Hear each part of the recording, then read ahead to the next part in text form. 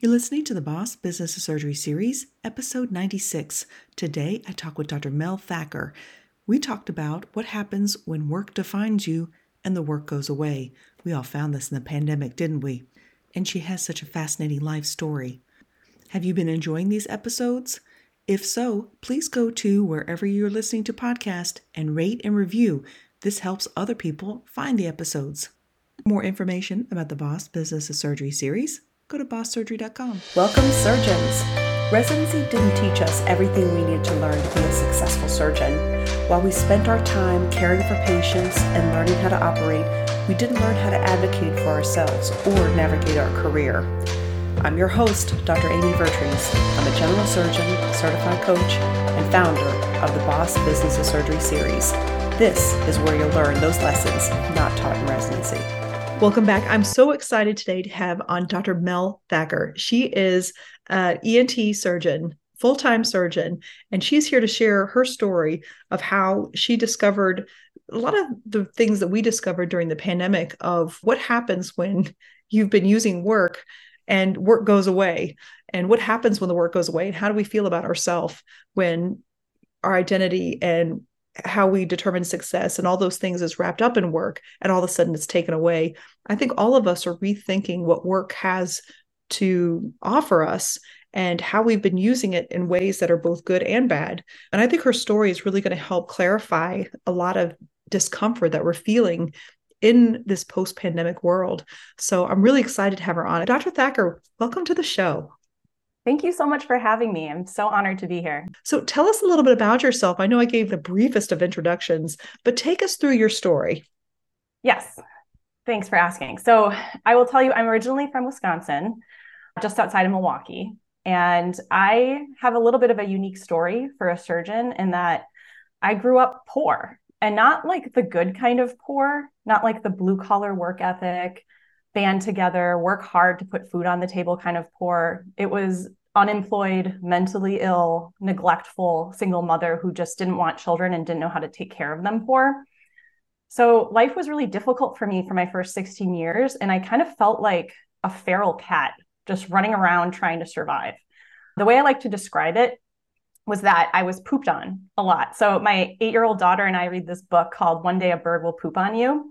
It's written by a comedian. And the whole moral of the story is that humans go through trials and tribulations. There's no way out of it. It's the human condition. We're all going to face them. And there's a page where they have like a horizontal line. And on the left, it says 0, and there's a little cartoon of a baby. And towards the right there, it says 100. And there's a cartoon of an old woman in a wheelchair. And there's all these little vertical tick marks that indicate times when a bird poops on you. So I was pooped on a ton, like in my early years from 0 to 16. And at the time I would have said it was absolutely awful. And I was anxious and I didn't know what the world was like. And I was always kind of in survival mode. My system was just revved, always ready for like the other shoe to drop.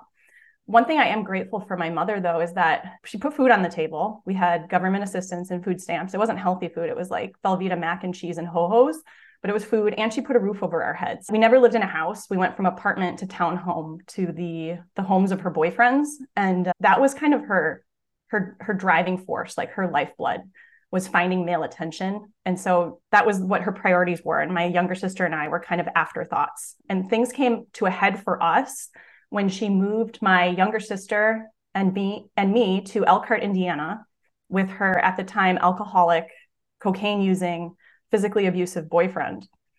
And I was a junior in high school and my sister was in 7th grade at the time. And it was a pretty horrible situation so that it wasn't sustainable. After about a year, thankfully, she got us out of there and we went back to Wisconsin. And I vividly remember sitting in a Motel 6, calling up all my friends. And I was so happy to be back in Wisconsin, to be around my Wisconsin friends. I wanted them to commiserate with me. And my best friend at the time, who's still a very good friend of mine now, Amy, great name, graciously, my sister's name is Amy, graciously offered to take me in to her home to live with her and her family. And so I moved into her house and I became her roommate. And that was the summer between my junior and senior year of high school. And it was like my life took a 180 once that happened. I felt like an alien observing like humans in their natural habitat. I mean, prior to that, like my friends were where I found community, love, and connection. And school was a refuge. And at home, it was all escapism. I just, home was just so awful. And so here I am in this home where there's a mother putting nourishing food on the table. Everyone's enjoying each other's company. People are banding together towards a common goal, and they all love each other. And I was just like, oh my gosh, wow, like this is amazing. Like they were like living examples of what is possible. And they also showed me, Amy's mom, I love that she did this. She showed me that you can solve a problem without drama. So I'm sitting at her house and her mom is like, listen, I have to pay the mortgage, whether you live here or not. And, you get a job and then you can help pay for groceries. And she was like, yep, we're doing it. Just move in. And even though it was like such an astronomical like shift for me, it seemed so simple the way that the solution went. It was like, this is the problem. Here's the solution. Move on in. And then, so then that year was the best year, my senior year of high school, of my younger school life, because Amy and I we did our homework together. We did our papers together. We went to school together. And I had such enthusiasm for learning. And we had just such a great year. And it's funny that I think back and how I was inadvertently helping Amy in that prior to me coming to live with her, she was a little bit unmotivated with school. And I will say she's brilliant. She is a genius, and I can't take any credit for her brilliance, but she just didn't really feel motivated to kind of do her schoolwork. So she was getting like B's and C's, occasional D's. And then when I came in, and I'm like such a perfectionist and, all about school, and she also has a little bit of a desire, she has a little bit of internal competitiveness. So the two of us kind of got competitive, and she just killed it that year as a senior. She went on to college, did amazing in college, got her PhD. She's a neuroscientist and is on a tenure track at the University of Toronto. And she's just doing awesome in her career. And it's so funny. Her mom was like, when you came and to live with us, that was a turning point for Amy and like academically. And it was like mutually beneficial in terms of like the move. And then from there, before we go on, it makes perfect sense, the comparison. And it's such an important lesson. That's why I wanted to stop you. So sorry for interrupting, but no worries. It's really important because a lot of people that we work with and that work for us are raised in environments where they only know drama as the solutions to problems. So a lot of times we only know the framework that we are living in. And you guys both had the opportunity to show yourself different frameworks and realizing that how we are raised are just basically all the thoughts that are offered to us over time. And everyone is offered different environments, and that's where they're coming from. They're coming from an environment.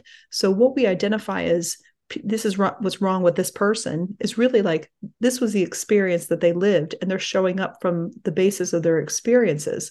So by broadening your experiences, you offer yourself and you offered Amy some different perspectives on what was possible. And I think that the more we're aware that everyone comes from a different place, that there's nothing wrong with them. It's what's gone on for them is a really transforming thought. And you so nicely demonstrated how much that's beneficial when you start recognizing there's other ways to do things. Yeah, exactly. Yeah. We only show up in a way that we, of what we learned, of what we have in our brain, we can only show up with what we have. And that's always a work in progress. That's a moldable thing.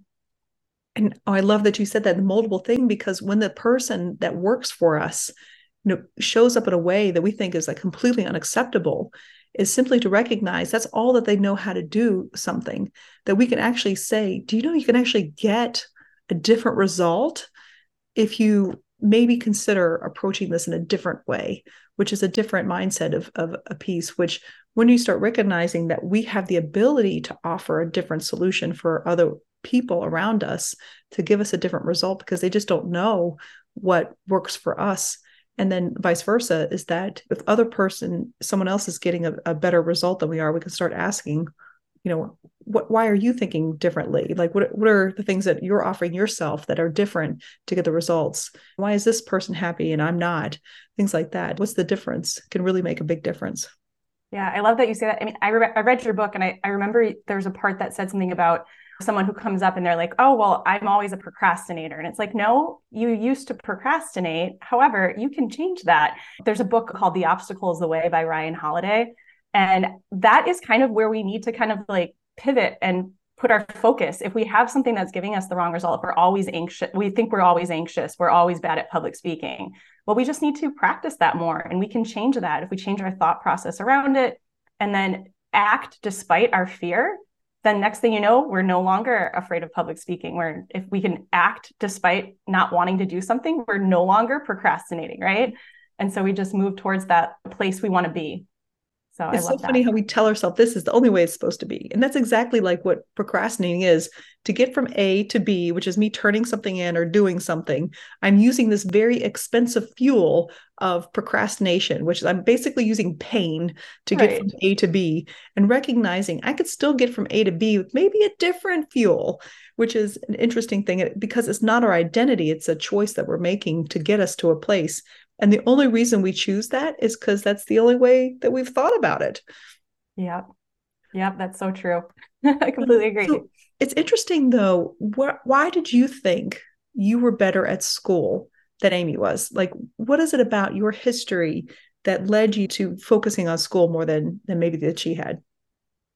Yeah, that's such a great question. And it comes to like the whole growth mindset, like the stable mindset. I didn't read that book, but at that time, Amy was such a great example of growth mindset because she just wasn't really applying herself at the time. And then once she started applying herself because she had a reason to, then she did amazing. And I had always just applied myself because that's where I found joy, was getting that like approval of, okay, you get an A, I do this, I put in this input, I get this output, I get this pat on the head. And I didn't get that anywhere else. And I remember even bringing home like all of my, like in fifth grade or something, I brought home straight A's from school. And I was like, Mom, I got straight A's. And she was watching some show and she was just like, no, shh, like got me out of there. It was like, I never got that like approval from my home life, but I got it from my teachers. And so that was what kept me going and kept me motivated.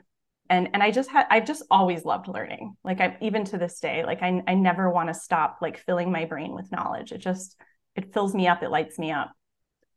It makes a lot of sense because we search for stability and structure and Yeah. pattern making, things like that. And it sounds like when you had this unstable home environment, you go to school, it's structured, there's accountability, there's approval, and it's something that's predictable and almost, I would imagine, felt a lot more safe than home. 100%. Yeah. I would have spent every single minute of every hour at school if I could have. And then you have someone who also probably wants approval saying, oh, is that how I do that? I Yeah. just go to school and learn and stuff. So Yeah. it's interesting how you evolved as a person and helping other people evolve as well, which is really remarkable. So you mentioned early on, you knew that you were going to be a doctor and specifically a surgeon. Take us through what that was like. Yeah. So I decided I was becoming a doctor when I was 13 years old, and I knew it in my bones. Like I knew it so deeply. I was laser focused on that goal. And it's such a great example of mindset, belief, goal setting, and decisiveness because I went through it. And it was hard, as we all know. We all went through that medical school. There are many obstacles, many hurdles. And even when it was difficult and I had some setbacks, I kept going forth, trying to reach that lofty goal. And then when I was an older teenager, I had a hand injury and I had an open reduction internal fixation of my hand under an axillary block. So I got to watch it. I got to watch the entire surgery and I was like, I'm going to be a surgeon. And so that, I held on to that desire so deeply and I made that happen. So I went through all the steps. I did college, medical school, residency, fellowship. I just climbed that mountain and it was hard and it was beautiful and it was gritty. And it took a lot of energy and a lot of effort. And looking back, it was like that goal setting, like future focused place was just so wonderful when I look back at that decade and a half kind of as a whole. And then I climbed that mountain. I got to the top and I had to decide, how do I define success for myself? And I thought about it for a while and I kind of thought, well, okay, success for me is going to be taking care of tons of patients. It's going to be honing my surgical skills, being the best sinus surgeon possible. It's going to be academic recognition, publishing papers, presenting at academy, doing research. It's going to be making lots of money. And in life, I was like, okay, getting married, having kids, buying a big house. I never had a house growing up. So I was like, buying a house is such a landmark move for me. So I sought all these traditional elements of success. And then I still kind of felt like empty in my soul and just unfulfilled. And that's when I realized that success for me, and this is how I define it now, is the freedom to evolve. So as long as I am working towards some form of some goal for myself, and I'm evolving, I'm always in this state of evolution, of an ever evolving future focused state, then I feel successful and I feel happy. And it's getting on the whole idea of success and happiness. Sean Aker's book, The Happiness Advantage, he says happiness begets success, right? It's not the other way around. The happiest people are the most successful, not the successful people are the most happiest. There's plenty of successful people by traditional standards who are very, very unhappy. And happiness is not something we need to feel all the time, right? I don't think we should walk around with like smiles plastered on our face. Life, I really believe, is 50-50. 50%, negative emotion or uncomfortable emotion, 50% positive emotion. And happiness is always available to us. It's all based on our thinking. So if we have a plethora of a multitude of positive and negative emotions on a day-to-day basis, and we're working towards a goal and not just a goal in our career, because I think it's dangerous to tie your identity to your career. I think that's the secret sauce. So like some of the goals I would think, and I would want for everyone to keep them in ever evolving state, is some of the goals would be like learning a new language or learning how to play an instrument or taking a course or getting a new degree or changing your career entirely if that feels true for you. Writing a book, starting a podcast, running a marathon, anything that like kind of expands your self-development. And I know a lot of us may not be in that position where we're like, okay, I'm going to go learn a language tomorrow, but they're not really at the point where we want to set a lofty goal. So even if we can just mind shift a little bit into just like questions that get our brain working for us in a better way. And some questions I like to ask myself on a daily basis are, how can I make today awesome is one, and what can I give today? And what can I create today? I love what can I create today, because it puts your brain to work for you to create something that will better you, will better your situation, and will shift you into that evolution state. If you think about it, I like the idea of just the freedom to evolve, because it just shows us that I can find a goal and I can manifest all that is needed to finish that goal. And I become the person that is able to achieve that. And it's not so much the goal itself that matters. It is the person that we become as we learn all of this. Like, I'm a person who could learn another language. It's not like the learning the language that matters. It's like, I can find this idea of something. I can do the work and the challenge of it. And I can overcome some of these internal things that happened. And I can become this person. And now I've evolved to a better version, and maybe not a better version. I've evolved to the higher version of myself that I've defined for myself. And I think that is a really great internally focused goal, because when I hear your story and how it's obvious that with school, you found some stability and some structure and some validation through school, and the validation came from your efforts. You became the person who could be successful in school. And I think this is where our shift happens, where we then become evolved to thinking that it's the goal that matters. And it wasn't the effort that mattered, it was the goal. But that's not true at all. It was the effort that you overcame to achieve in school. So then we think the achievement matters. So that's how we fall into that trap of, I just keep achieving, and each of these goals become the point. But then we get to the goal and we don't feel the same, because we've lost the ability to recognize it was, I evolved to the person who can create. I think you mentioned like in 2018, how you made like a staggering financial goal as an ENT surgeon. Yeah. Yep. Yeah. But it wasn't the goal. Like, if you look back at it from a different lens, it's not, this is the amount of money and this is why I'm success. Like, I'm the person who generated this much value in my medical practice, is a much different way, an internally focused level of success, rather than what's in my bank account. Why is that number in my bank account not making me feel better? Right. Yeah. I cleared out a lot of sinuses that year. Made a lot of noses breathe. But yeah, you're exactly right. I mean, it's like, it's the journey, it's the work, right? Like, I run marathons. I think I've run around about 20 in my life, and I'm 43 now. And whenever you finish the marathon, like you're training, and then you finish it, you cross the finish line, and you're just like, it's like bittersweet. Like you're proud, but now you're like, well, now I don't have that to work towards. I don't have I love getting like putting forth that effort to achieve that goal. Like that is when humans do well. It's when we get in trouble when our brains start becoming stagnant, or we start going past focus. Like we have to really do an executive override to keep our brains in future focus, I think. And we only have this one life. We're gifted, right? It's not like we get to redo it. So I almost think of it as having like, I'm living multiple lives in the 190, hopefully up to 100 years that I have. If I can keep creating self-development goals for myself and keep working towards them, I will, develop all these great skills, and I'll be happy in the work and in the journey and in the effort. I love that your comparison with a marathon too, because I too have done that. And the marathon is like the party at the end. Yeah. The hard part is getting up on that long run when you don't feel like it. The hard part is working your schedule around it. And the hard part is, what do I do when I'm tired, I'm sore, and I don't want to do it tomorrow? The success that you're achieving is overcoming all of those things. It is not the medal at the end, which is someone like skipped all that training and ran the marathon and got the medal. Like, why don't I feel the same way? It's because it's not necessarily the goal that matters. It's the evolution that you describe. Now, I know that you work towards all of this and, had this phenomenal year, 2018. Take us through what happened in the pandemic. What did you learn?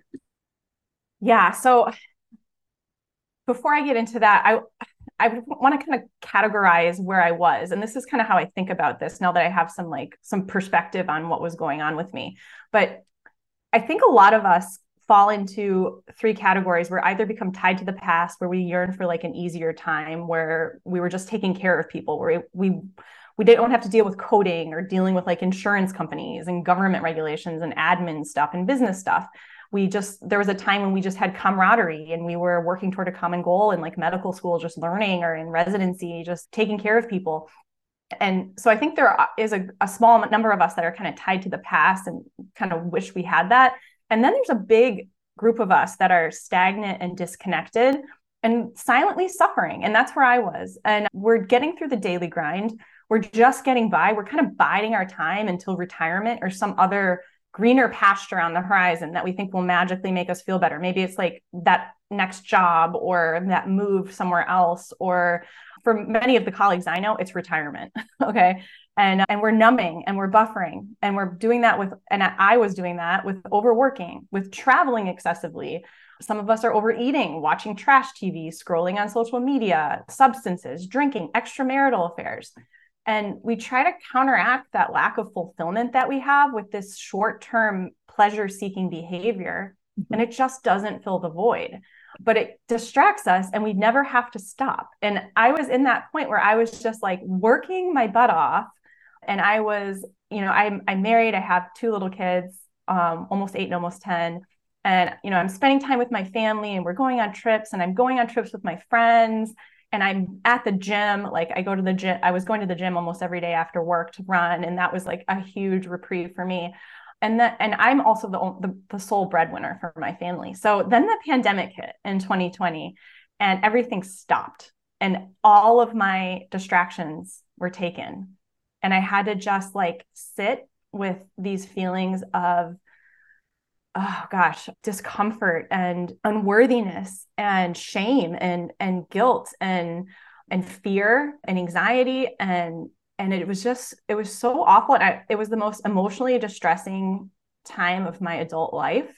And it presented to me as panic attacks, which are awful. I don't know if you've ever experienced them, but they are horrendous. And insomnia, severe insomnia. I didn't sleep for like 3 months, and just fear. And my primitive brain was just on, turned up to like level 10. I was terrified of everything. I was catastrophizing. And it was so hard to go about my day and do my work and take care of patients and be a mother and be a wife while I was trying to manage that. So it was pretty awful. It makes a lot of sense too. I mean, I think that you said it so well of, so now we've achieved all of this, and rather than our internal focus led to these external gains. So then now we're looking at the external gains as our definition of success rather than the effort that it takes to get there. And so now these external validators are gone. Yeah. And our ability to cope with things is gone. So we can't distract ourselves with work and exercise and things like that. So what we're left with is what is always under the surface. And I think that's maybe where a lot of us are having trouble, is that, when we're left without the external sources of validation, then we're left with our inability to validate ourselves. And then it becomes very disorienting of how do we overcome this sense of, I'm not sure who I am anymore, if this is enough or any of those things. So how did you identify that you needed help? And then where did you get the help from? Yeah. So I knew I needed help because, again, I wasn't sleeping, for one, and I was terrified all the time. So I would drive into work and in tears, essentially, just crying my eyes out because I didn't know what was wrong with me. And I would try to do my job. And, I took really good care of patients at that time. Thank God, but I would have panic attacks at work, which was where I was like, oh crap, like this is bad. This could threaten everything. Everything could just, fall apart. I was in with a patient, for example, cauterizing a nose. So I would do bipolar cautery to stop a nosebleed. And as I had the scope in their nose, I would go in with my 1% lidocaine and go to inject, and my hand would just start shaking like uncontrollably. And I had to kind of stop. And that's where I had to take some time off and figure it out, because my brain was starting to associate taking care of patients and especially awake patients. And I think I was afraid they were going to judge me. And all of the unresolved fear, anxiety, it was like my body was screaming at me like, hey, pay attention. Like, you cannot ignore this. You can't just go about your day and ignore this stuff. So it all came out and manifested as panic, where I would just feel like this tornado come from my feet all the way up into my body and come out my hands, and my hands would start shaking uncontrollably. And so I had to figure out how to manage that. And I sought out help, and, I went through the normal channels, and it wasn't fully resonating with me. And I did get a little bit better, but it wasn't until I found out how to manage my own brain that I had an astronomical shift, and I moved myself into a much better place. And what I mean by manage my own brain is I was able to separate out facts from stories and see how they create actions and results. Because I was telling myself a lot of really awful, untrue stories. So once I got those stories out and I was able to look at them, and what I do is it's called a thought diuresis. Some people call it like an emotional dump or a thought download. I like the pee analogy more than like the poo analogy, like the emotional dump. But so I do a thought diuresis. So I started diuresing my thoughts. So I just started looking at what's in there, and it was ugly. It was like some really negative, terrifying stuff.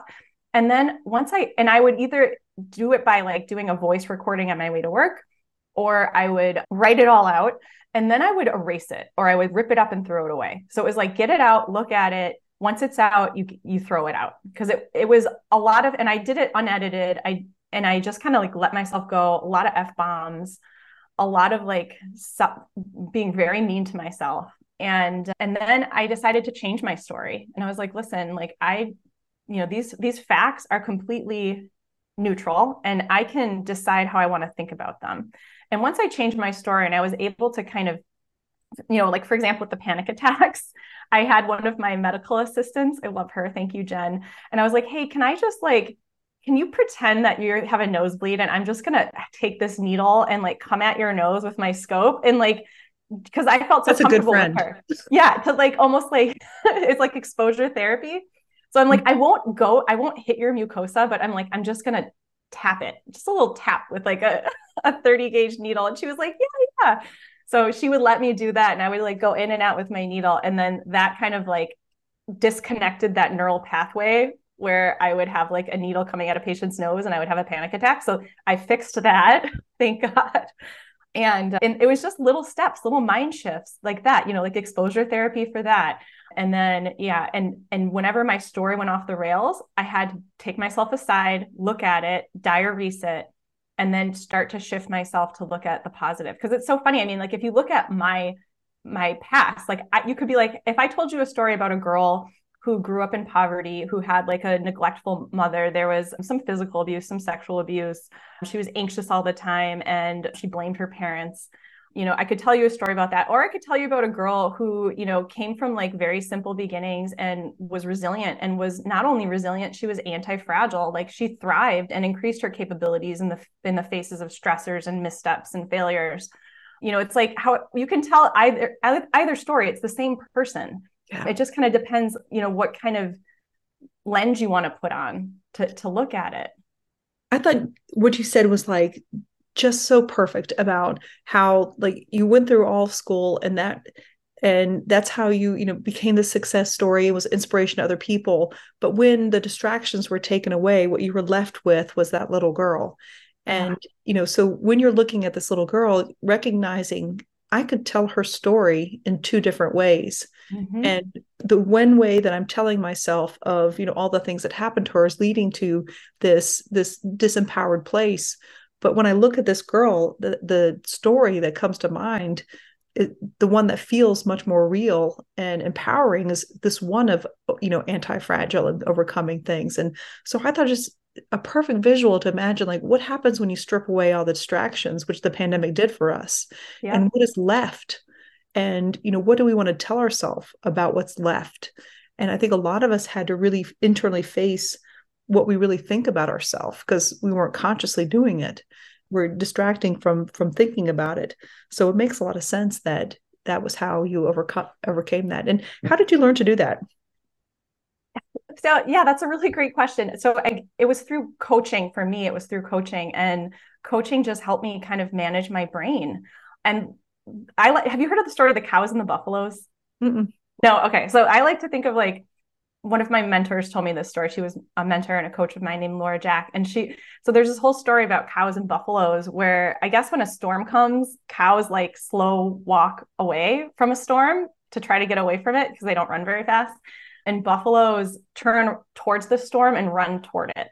So like, I just kind of like became the buffalo, I guess, is the way, like the analogy I think of. And the storm is the nonsense that our brains will spin for us. So I just learned how to kind of go toward it, look at it. Cause I think a lot of us want to like bury our heads in the sand and not look, or just slow walk away from all of the crap that our primitive brains will bring up. And so I just learned how to look at it, like I said, and then run toward it to like get to the other side, to sunny skies. And the way you do that is just, mindset is just, it's something that and motivation is not something you can just do once and then never do again. It's just like showering, like it's a daily practice, and it doesn't take that much time, but it really is important. Like if we're not doing mindset work every day, then we're going to find ourselves, our primitive brains trying to start taking over. That desire to seek pleasure, avoid pain, and conserve energy is going to come up, and it's going to try to overrule. But we have to do an executive override. And the only way to do that, to like move into executive brain mode, is to do these daily mindset shifts and all this mindset work. So like the thought diarising, which you can do like 2 minutes it can take. And then once you get rid of that, moving towards some gratitudes. So like, I mean, I always think of like, if you tell someone to like keep a gratitude journal and they're in a really crappy place, they're going to probably want to punch you in the throat, because they're just not at the place where they can like be positive. So you have to move through the negative, learning how to feel your negative emotions.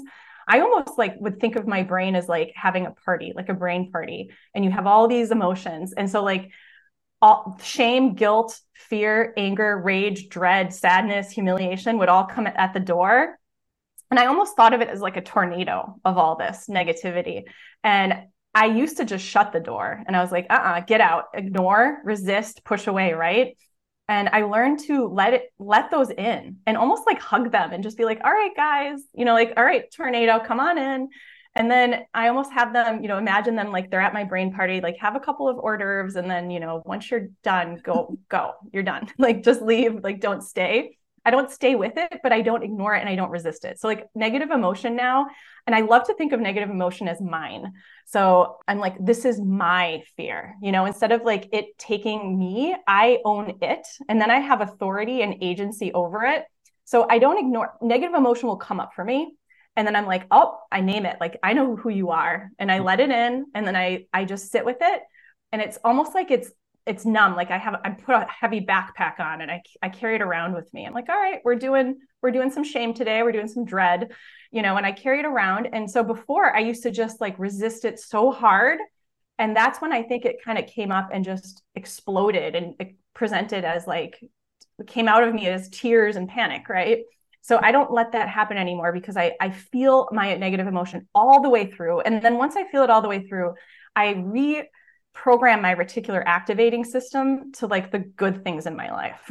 And I have so many. So like we become so skewed on the negative when we resist our negative emotion. And that's what I think would help so many humans in the world. If we're able to feel our feelings all the way through, and it sounds so cliche and silly, but it's so important.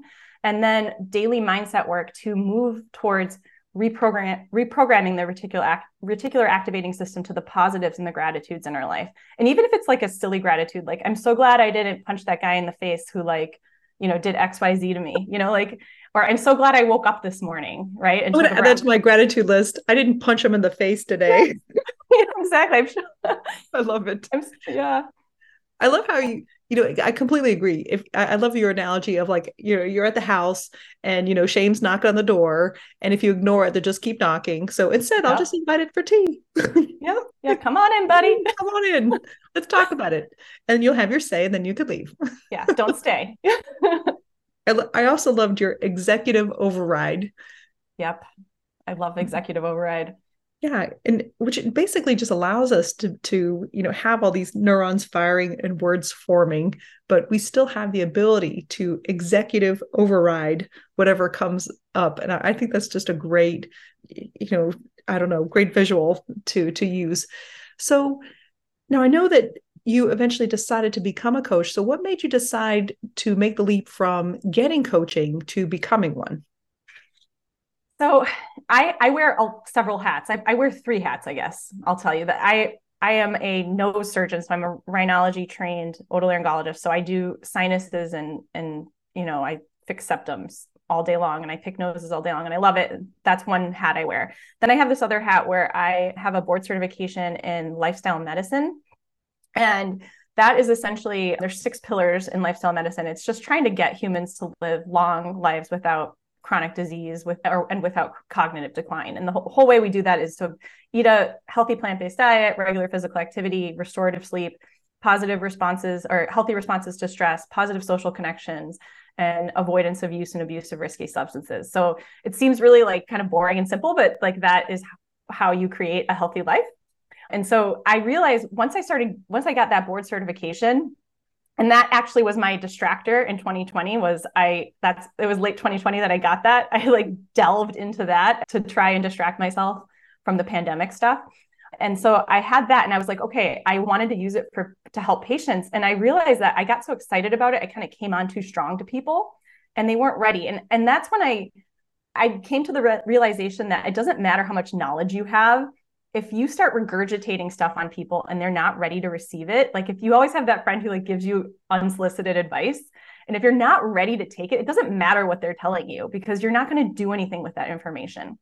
And so that's where coaching came in. Like as a coach, you can help people and you can really affect change in them if you know how to connect with them, hold space for them, and then hold off on advice giving until they're ready. And it's almost like being a thought partner. And I learned as a coach, I learned how to ask questions that can't be answered right away, that invoke self-reflection, and that can lead the client or the patient towards their goal. Because when you have someone who comes up with the answer on their own and they find their path on the way to create their own result, they're much more likely to follow through on it and as opposed to you just being like, this is what you need to do these things and comply. And I think that's where like coaching and physicians kind of differ, because I feel like physicians are like, I'm the expert. This is what you do, and like comply with everything I say. And then patients are like, okay, whatever, and then they don't. We get mad at them for not complying. I feel like so that's why I think physicians would really do great to learn how to be coaches, because we would learn how to give the information the patient needs only when they're ready to receive it. Right. Yeah, and that's what I can think of quitting being a thought smoking. partner. Yeah, What's I mean, I that? love your idea of thought partner, Yeah, you know, yeah. because a partner is much more of a collaborative thing and, getting out of that paternalistic, medicine aspect of it too. And we do this a little bit for quitting smoking. I mean, ever like sat down and say, I'm going to talk to you about quitting smoking. Oh, we're not ready to receive this, are we? And Yeah. then Yeah. I saw this in a hospitalist note where they said, are you interested in quitting? Like simply just asking that question and Yeah. allowing the patient to say, no, like, all right, good. Well, we're done here. So you're not ready. We'll talk later. And Exactly. and then if they say yes, then it's almost like a permission. Now your thought partner is saying, now I'm ready for you to offer me different thoughts. And that makes a Right. lot of sense. And I do that for myself with patients too, is that I read them a lot differently after becoming a coach, of becoming that thought partner that you're describing. And it's so much more effective because when you have the ability to watch them and see that they are being receptive to what you're saying, then it gives you encouragement to say more. And and titrating it to what they're available to receive is, I think, a really valuable lesson that I learned as a coach too. Yeah, no, I 100% agree. And I mean, connecting with my patients, I realize I've always had, that's where it's so funny when I think about the pandemic, because I had always had this superpower where I connect with people really well with my patients. Like that's where I always shined, was when I was one-on-one in my office with patients. I never shined when I was like, I never could do the academic thing or the, like presenting at meetings or anything like that. But in the office, taking care of people was like where my superpower was. And then once the pandemic took that away, I was like, oh my God. And I didn't realize I had that until I was able to redevelop that skill. And now I'm like, oh my God, I'm back. Like I'm like in the office and I'm like connecting with people and I'm talking to them. And I really form like very deep, authentic relationships with the people, with the community that I take care of in my practice. And I think that's what really like feeds my joy. And I didn't identify that as like a source of joy when it was just something I did without realizing. And Yeah. now I realize it, and I make sure I make sure I do that, and I honor it, and I like pat myself on the back for it. And that's when people really become receptive, because once you connect with them and you have an authentic relationship, they're like, whatever you say, like you tell me what to do and I'll do it. Like I trust you. You know what I mean? Like that trust relationship. And it sounded like you rediscovered your strengths. Then you started Yes. leading with it. You know, Yep. I 100%. encourage people to get feedback from how you come across and what your strengths are, because a lot of times we don't even necessarily know what our strengths are. And that's where I think getting the feedback around us, that 360 feedback, is helpful, because I don't think we always see our own strengths. And once we identify what our strengths are, the same is true for values too. Like once we have some clarity about what our strengths are and our values are, then in our interactions, we could lead with them and create. Then we become the person that creates our success, rather than, not being exactly sure where that success came from. Yeah. And no, I was definitely there. I was like, it was almost like I had imposter syndrome, like for such a long time, because I did all these things. I got all this external validation, and I was just like, but I still feel like a failure. Yeah. And it was just because I didn't have my own internal validation. And now, like, I only rely on internal validation now. Now, like, I think it's Byron Katie that says there's three businesses, right? We're in our own business, other people's business, or the universe's business. And I am always in my own business now. And when it's the universe's business and other people's business, I call it as it is, and I don't make it mean anything, Heard it and described as a circle of influence too. Like, oh, yeah. that's all I got. All of you people outside. Yeah. Well, So this is great. So I know that you've now also started working with surgeons. So tell me a little bit about who is your ideal client and how can they find you? yes. So my ideal client is a surgeon who is dealing with similar things that I went through. I mean, if I could have been my own client back in 2020, I would have loved that. Yeah, it's someone who's dealing with, imposter syndrome or exhaustion and overwhelm and anxiety, and not unsure how to deal with negative emotion, and who's in that stagnant, disconnected, silent suffering mode where you're just spinning your wheels and you're like, I became a surgeon, and now I'm supposed to have all of these great feelings, and I don't have these great feelings, and I'm just trying to numb everything out, and this is not sustainable for me.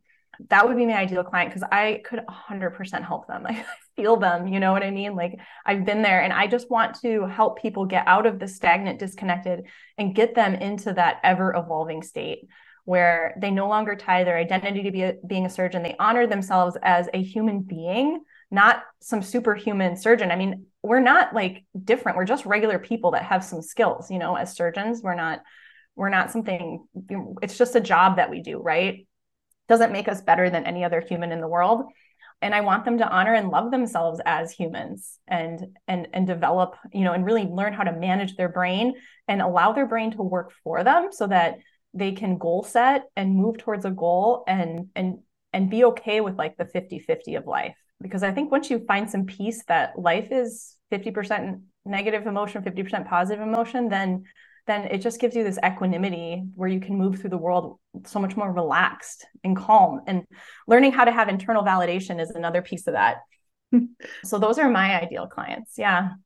Speaking of 50-50, I meant to mention this before. The 50-50, I imagine, is more of like a bell curve. And yeah. I find the bell curve helpful because it's still half the time positive, half the time negative. But, in one data point in time, we're somewhere on that bell curve. And I think when we go to assess what our situation is, we could take that one data point and imagine ourselves in any of those places. We could be in the worst abject misery part of that. And that's, and this is true. Or we could take that data point as like somewhere in the middle, and that, we could potentially be in a better situation. We go somewhere else. But taking one data point in time, how we feel, does not give us a bell curve. A bell curve is made of multiple data points.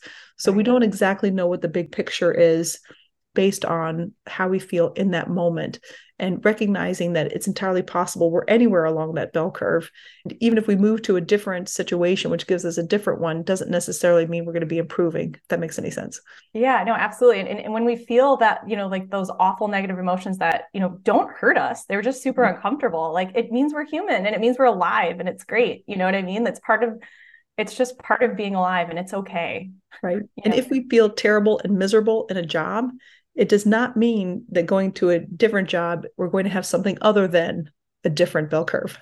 Right. Exactly. Yeah. No, I always encourage people, don't change your situation until you're happy with yourself in your current situation, regardless of your circumstances. Completely agree. Yeah. All right. So let's say that, your ideal client is listening. Where do they find you? So I am on Instagram at the_surgeon_coach. And I also have a website, melthackercoaching.com. Perfect. I'll put those links in the show notes as well. Any other last things that you'd want to offer anyone? No, I mean, I love you guys, and you're doing great. And I want to remind all of you that you're awesome. You guys are just the best. For more information on the Boss Business of Surgery series, go to bosssurgery.com.